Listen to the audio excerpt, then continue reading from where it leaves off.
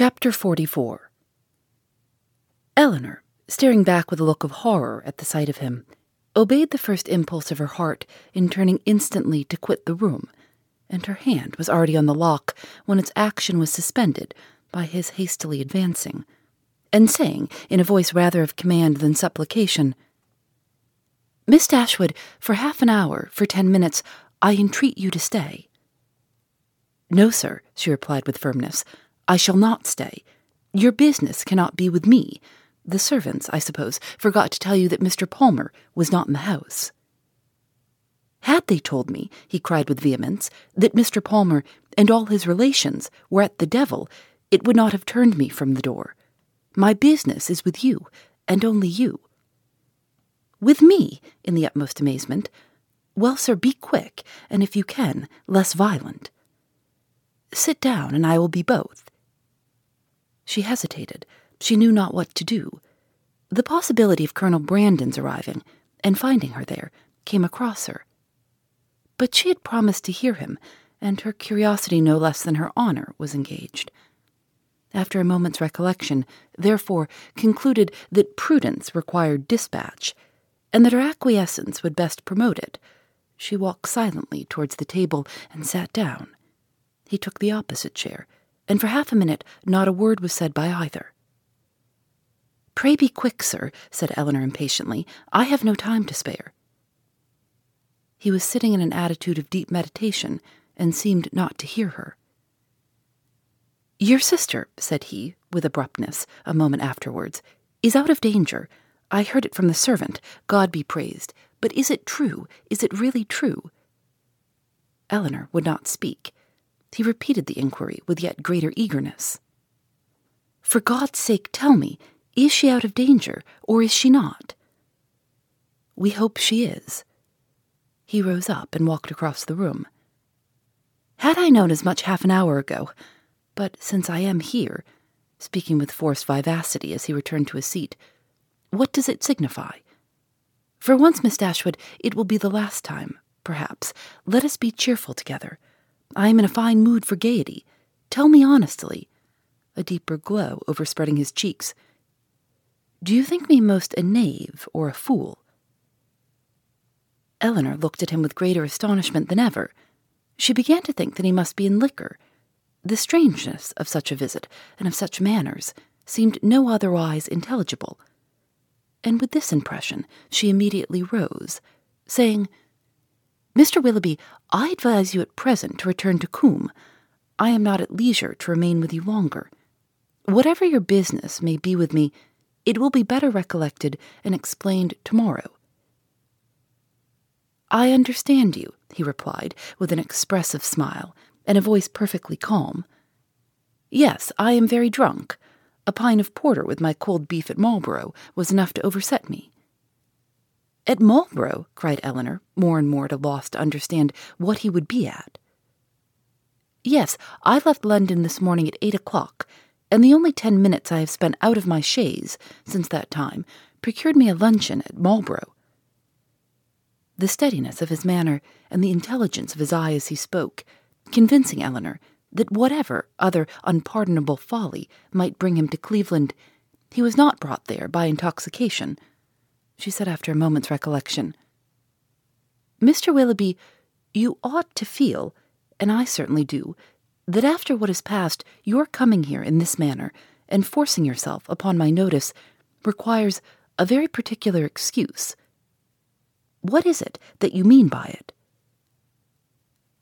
"I mean," said he with serious energy, "if I can, to make you hate me 1 degree less than you do now. I mean to offer some kind of explanation, some kind of apology for the past, to open my whole heart to you, and by convincing you that though I have been always a blockhead, I have not been always a rascal, to obtain something like forgiveness from your sister." "Is this the real reason of your coming?" "Upon my soul it is," was his answer, with a warmth which brought all the former Willoughby to her remembrance, and in spite of herself made her think him sincere. "If that is all, you may be satisfied already, for Marianne does. She has long forgiven you." "Has she?" he cried, in the same eager tone. "Then she has forgiven me before she ought to have done it. But she shall forgive me again, and on more reasonable grounds. Now, will you listen to me?" Eleanor bowed her assent. "I do not know," said he, after a pause of expectation on her side, and thoughtfulness on his own, "how you may have accounted for my behaviour to your sister, or what diabolical motive you may have imputed to me. Perhaps you will hardly think the better of me. It is worth the trial, however, and you shall hear everything. When I first became intimate in your family, I had no other intention, no other view in the acquaintance than to pass my time pleasantly while I was obliged to remain in Devonshire, more pleasantly than I'd ever done before. Your sister's lovely person and interesting manners could not but please me, and her behaviour to me, almost from the first, was of a kind— It is astonishing, when I reflect on what it was, and what she was, that my heart should have been so insensible. But at first, I must confess, my vanity only was elevated by it. Careless of her happiness, thinking only of my own amusement, giving way to feelings which I had always been too much in the habit of indulging, I endeavoured, by every means in my power, to make myself pleasing to her, without any design of returning her affection. Miss Dashwood, at this point, turning her eyes on him with the most angry contempt, stopped him by saying, "It is hardly worth while, Mr. Willoughby, for you to relate, or for me to listen any longer. Such a beginning as this cannot be followed by anything. Do not let me be pained by hearing anything more on the subject." "I insist on you hearing the whole of it," he replied. "My fortune was never large, and I had always been expensive, always in the habit of associating with people of better income than myself. Every year since my coming of age, or even before, I believe, had added to my debts. And though the death of my old cousin, Mrs. Smith, was to set me free, yet that event being uncertain, and possibly far distant, it had been for some time my intention to re-establish my circumstances by marrying a woman of fortune. To attach myself to your sister, therefore, was not a thing to be thought of, and with a meanness, selfishness, cruelty, which no indignant, no contemptuous look, even of yours, Miss Dashwood, can ever reprobate too much, I was acting in this manner, trying to engage her regard, without a thought of returning it. But one thing may be said for me. Even in that horrid state of selfish vanity, I did not know the extent of the injury I meditated, because I did not then know what it was to love. But have I ever known it? Well, may it be doubted, for had I really loved, could I have sacrificed my feelings to vanity, to avarice, or, what is more, could I have sacrificed hers? But I have done it. To avoid a comparative poverty, which her affection and her society would have deprived of all its horrors, I have, by raising myself to affluence, lost everything that could make it a blessing." "You did then," said Eleanor, a little softened, "believe yourself at one time attached to her." "To have resisted such attractions, to have withstood such tenderness, is there a man on earth who could have done it? Yes, I found myself by insensible degrees sincerely fond of her, and the happiest hours of my life were what I spent with her, when I felt my intentions were strictly honourable, and my feelings blameless. Even then, however, when fully determined on paying my address to her, I allowed myself most improperly to put off, from day to day, the moment of doing it, from an unwillingness to enter into an engagement while my circumstances were so greatly embarrassed. I will not reason here, nor will I stop for you to expatiate on the absurdity, and the worse than absurdity, of scrupling to engage my faith where my honour was already bound. The event has proved that I was a cunning fool, providing with great circumspection for a possible opportunity of making myself contemptible and wretched forever.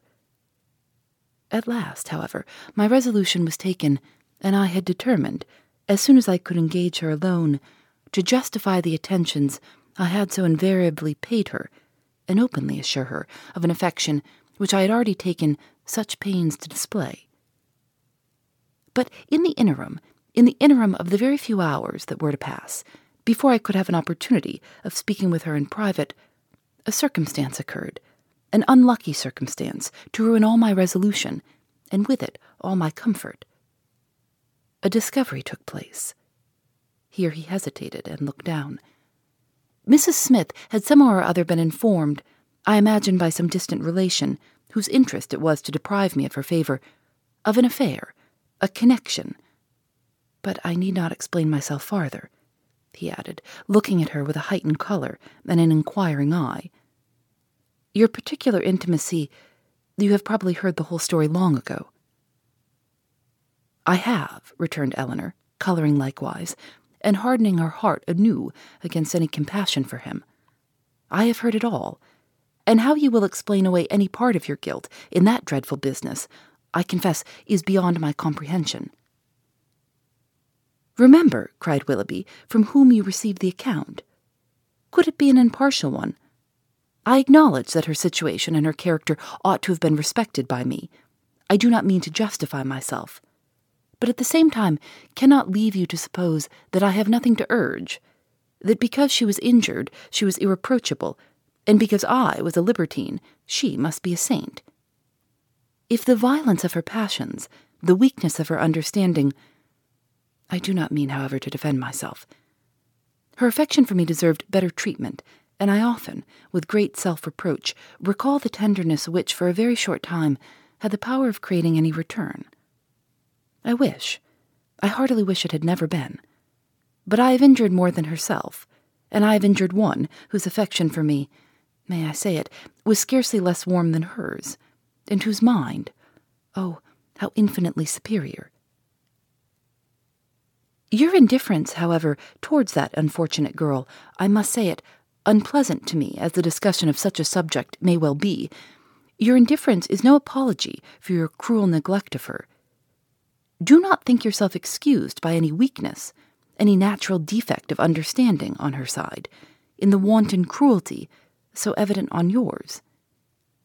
You must have known that while you were enjoying yourself in Devonshire, pursuing such schemes, always gay, always happy, she was reduced to the extremest indigence. But upon my soul I did not know it, he warmly replied. I did not recollect that I had omitted to give her my direction, and common sense might have told her how to find it out. Well, sir, and what did Mrs. Smith say? She taxed me with the offence at once, and my confusion may be guessed. The purity of her life, the formality of her notions, her ignorance of the world, everything was against me. The matter itself I could not deny, and vain was endeavour to soften it. She was previously disposed, I believe, to doubt the morality of my conduct in general, and was, moreover, discontented with the very little attention, the very little portion of my time that I had bestowed on her in my present visit. In short, it ended in a total breach. By one measure, I might have saved myself. In the height of her morality, good woman, she offered to forgive the past if I would marry Eliza. That could not be, and I was formally dismissed from her favor and her house. The night following this affair, I was to go the next morning, was spent by me in deliberating on what my future conduct should be. The struggle was great, but it ended too soon. My affection for Marianne, my thorough conviction of her attachment to me, it was all insufficient to outweigh that dread of poverty, or get the better of those false ideas of the necessity of riches, which I was naturally inclined to feel, and expensive society had increased. I had reason to believe myself secure of my present wife, if I chose to address her, and I persuaded myself to think that nothing else in common prudence remained for me to do. A heavy scene, however, awaited me before I could leave Devonshire.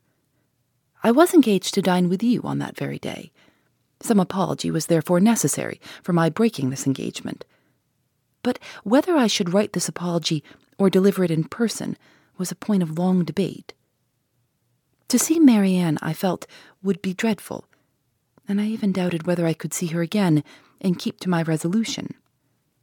In that point, however, I undervalued my own magnanimity, as the event declared, for I saw her, and saw her miserable, and left her hoping, never to see her again.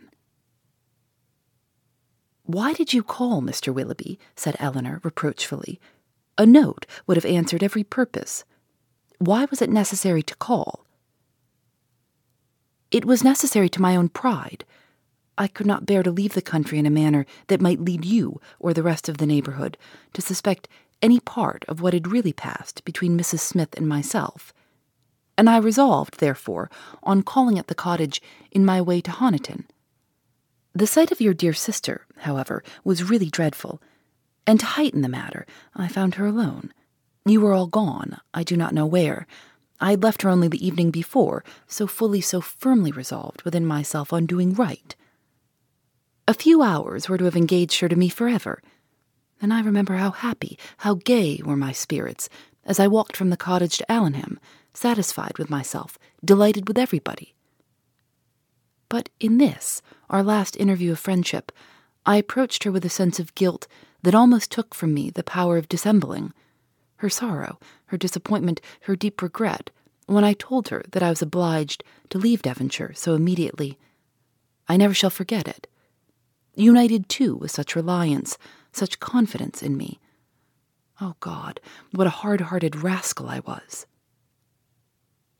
They were both silent for a few moments. Eleanor first spoke. "Did you tell her that you should soon return?" "I do not know what I told her," he replied impatiently. "Less than was due to the past, beyond a doubt, and in all likelihood much more than was justified by the future. I cannot think of it. It won't do. Then came your dear mother to torture me farther, with all her kindness and confidence. Thank heaven, it did torture me. I was miserable. Miss Dashwood, you cannot have an idea of the comfort it gives me to look back on my own misery. I owe such a grudge to myself for the stupid, rascally folly of my own heart, that all my past sufferings under it are only triumph and exultation to me now. Well, I went, left all that I loved, and went to those to whom at best I was only indifferent. My journey to town, travelling with my own horses, and therefore so tediously, no creature to speak to, my own reflections so cheerful, when I looked forward, everything so inviting. When I looked back at Barton, the picture so soothing. Oh, it was a blessed journey." He stopped. "Well, sir," said Eleanor, who, though pitying him, grew impatient for his departure, "and this is all?" "Ah, no. Have you forgot what passed in town? That infamous letter? Did she show it you?" "Yes, I saw every note that passed." "When the first of hers reached me, as it immediately did, for I was in town the whole time, what I felt is, in the common phrase, not to be expressed, in a more simple one, perhaps too simple to raise any emotion, my feelings were very, very painful.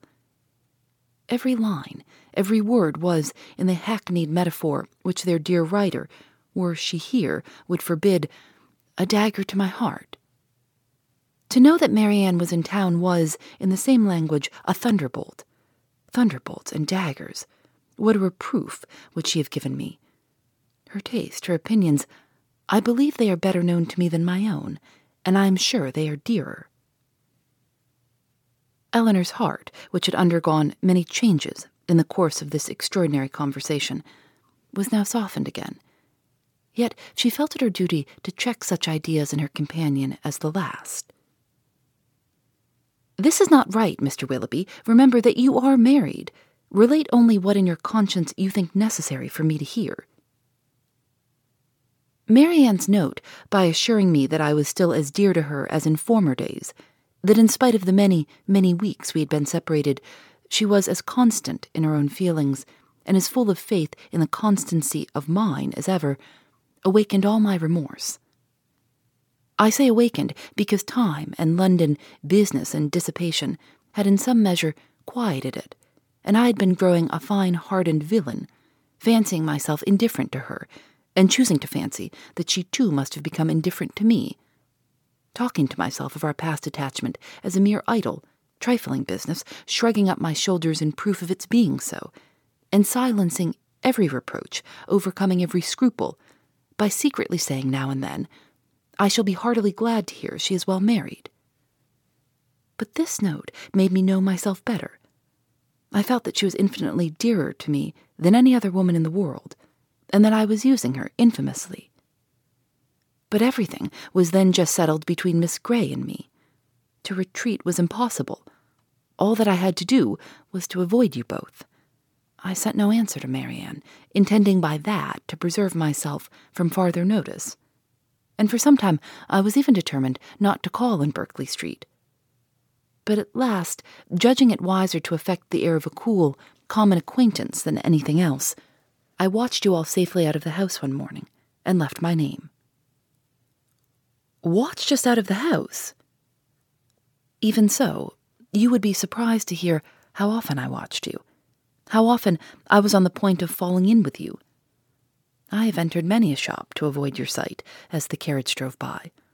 Lodging as I did in Bond Street, there was hardly a day in which I did not catch a glimpse of one or other of you. And nothing but the most constant watchfulness on my side, a most invariably prevailing desire to keep out of your sight, could have separated us so long. I avoided the Middletons as much as possible, as well as everybody else who was likely to prove an acquaintance in common. Not aware of their being in town, however, I blundered on Sir John, I believe, the first day of his coming, and the day after I had called at Mrs. Jennings. He asked me to a party, a dance at his house in the evening. He had not told me as an inducement that you and your sister were to be there. I should have felt it too certain a thing to trust myself near him. The next morning brought another short note from Marianne, still affectionate, open, artless, confiding, everything that could make my conduct most hateful. I could not answer it. I tried, but could not frame a sentence. But I thought of her, I believe, every moment of the day. If you can pity me, Miss Dashwood, pity my situation as it was then. With my head and heart full of your sister, I was forced to play the happy lover to another woman. Those 3 or 4 weeks were worse than all. Well, at last, as I need not tell you, you were forced on me. And what a sweet figure I cut. What an evening of agony it was. Marianne, beautiful as an angel on one side, calling me Willoughby in such a tone. Oh, God, holding out her hand to me, asking me for an explanation, with those bewitching eyes fixed in such speaking solicitude on my face. And Sophia, jealous as the devil, on the other hand, looking all that was. Well, it does not signify. It is over now. Such an evening. I ran away from you all as soon as I could, but not before I had seen Marianne's sweet face, as white as death. That was the last look I ever had of her. The last manner in which she appeared to me. It was a horrid sight.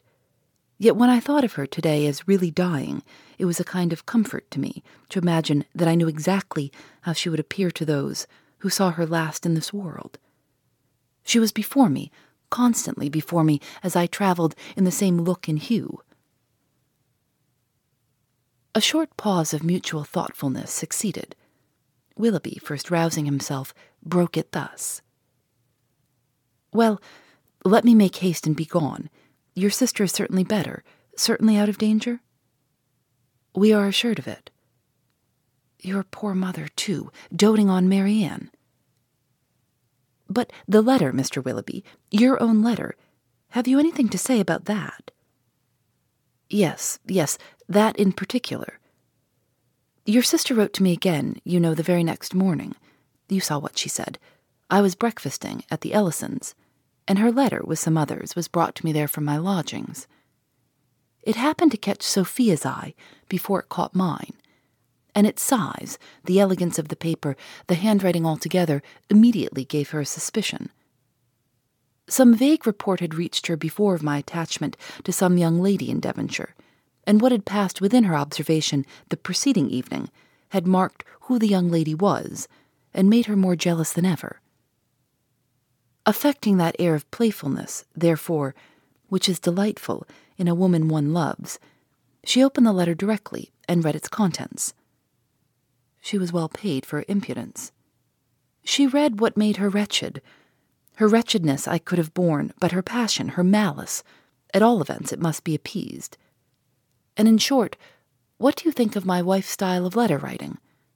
Delicate, tender, truly feminine, was it not? Your wife? The letter was in your own handwriting.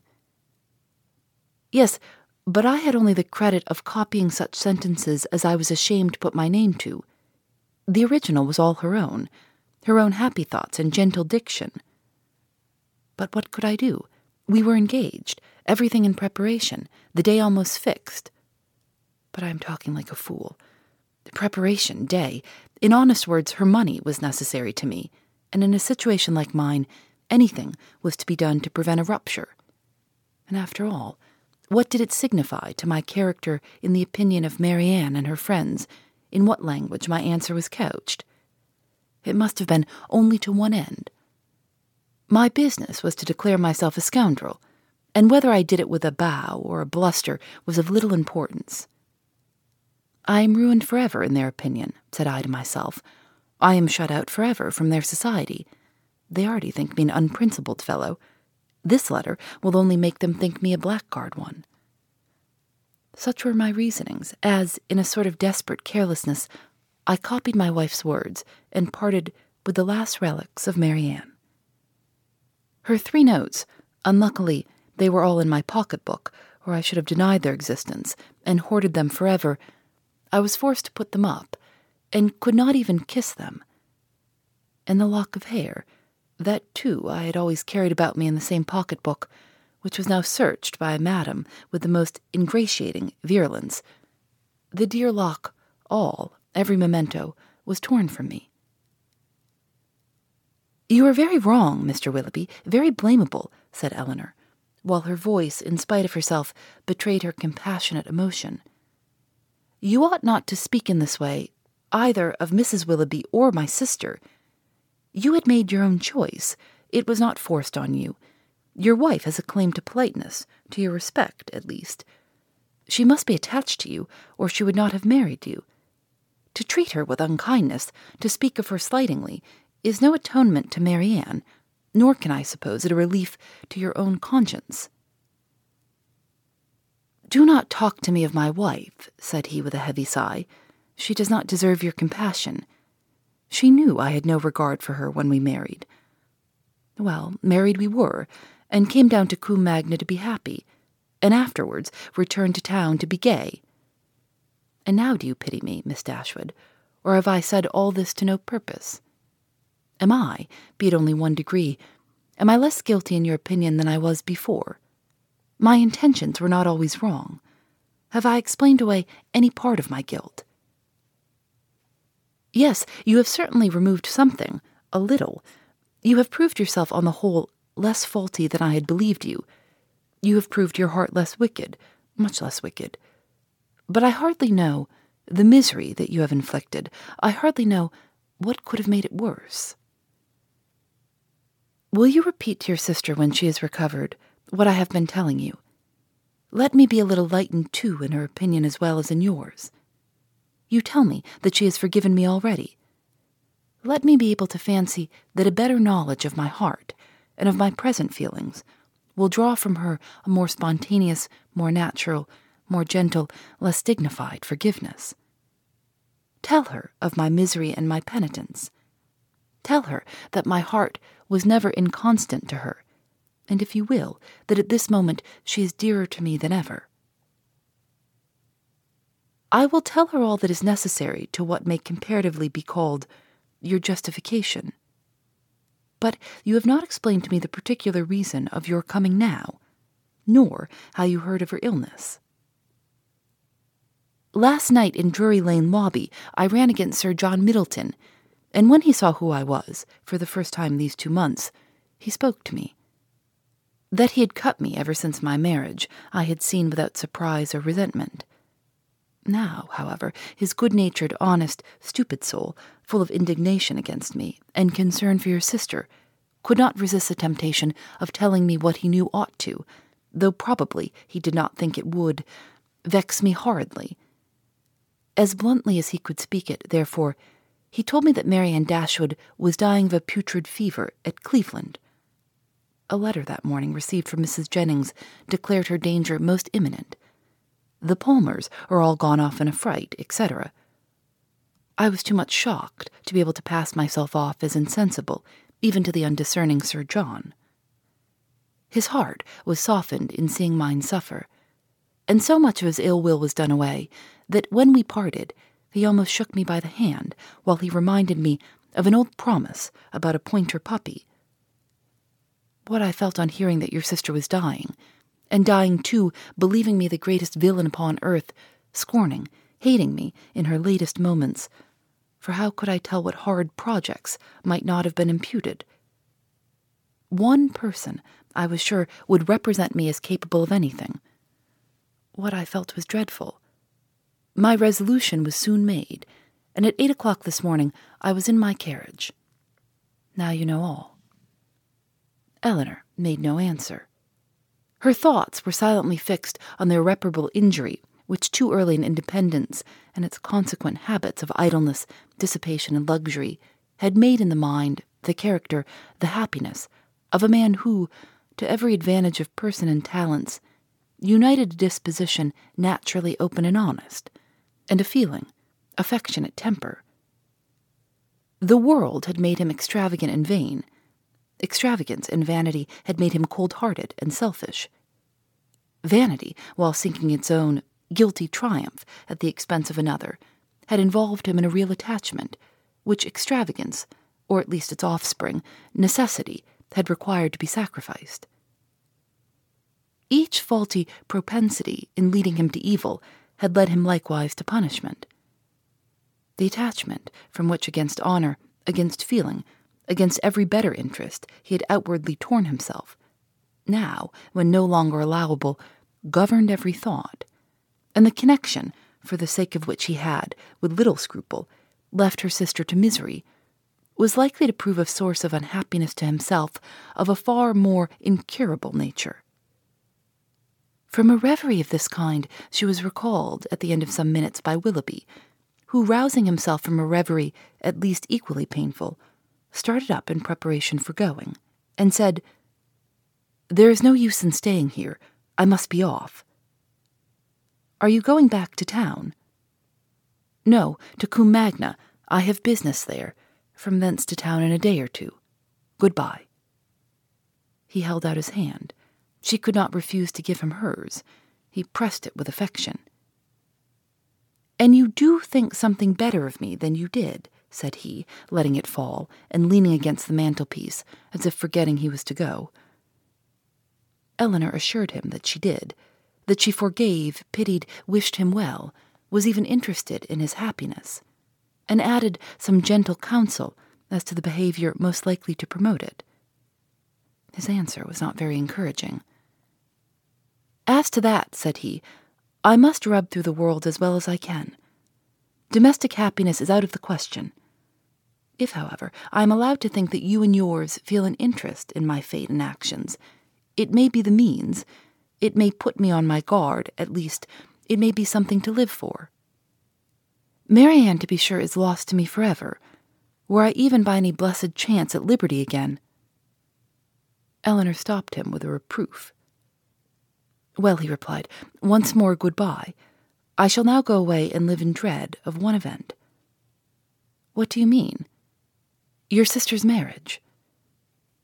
"You are very wrong. She can never be more lost to you than she is now." "But she will be gained by someone else, and if that someone should be the very he whom, of all others, I could least bear. But I will not stay to rob myself of all your compassionate goodwill by showing that where I have most injured I can least forgive. Good-bye. God bless you." And with these words he almost ran out of the room. Phoebe Reads a Mystery is recorded in the studios of North Carolina Public Radio, WUNC.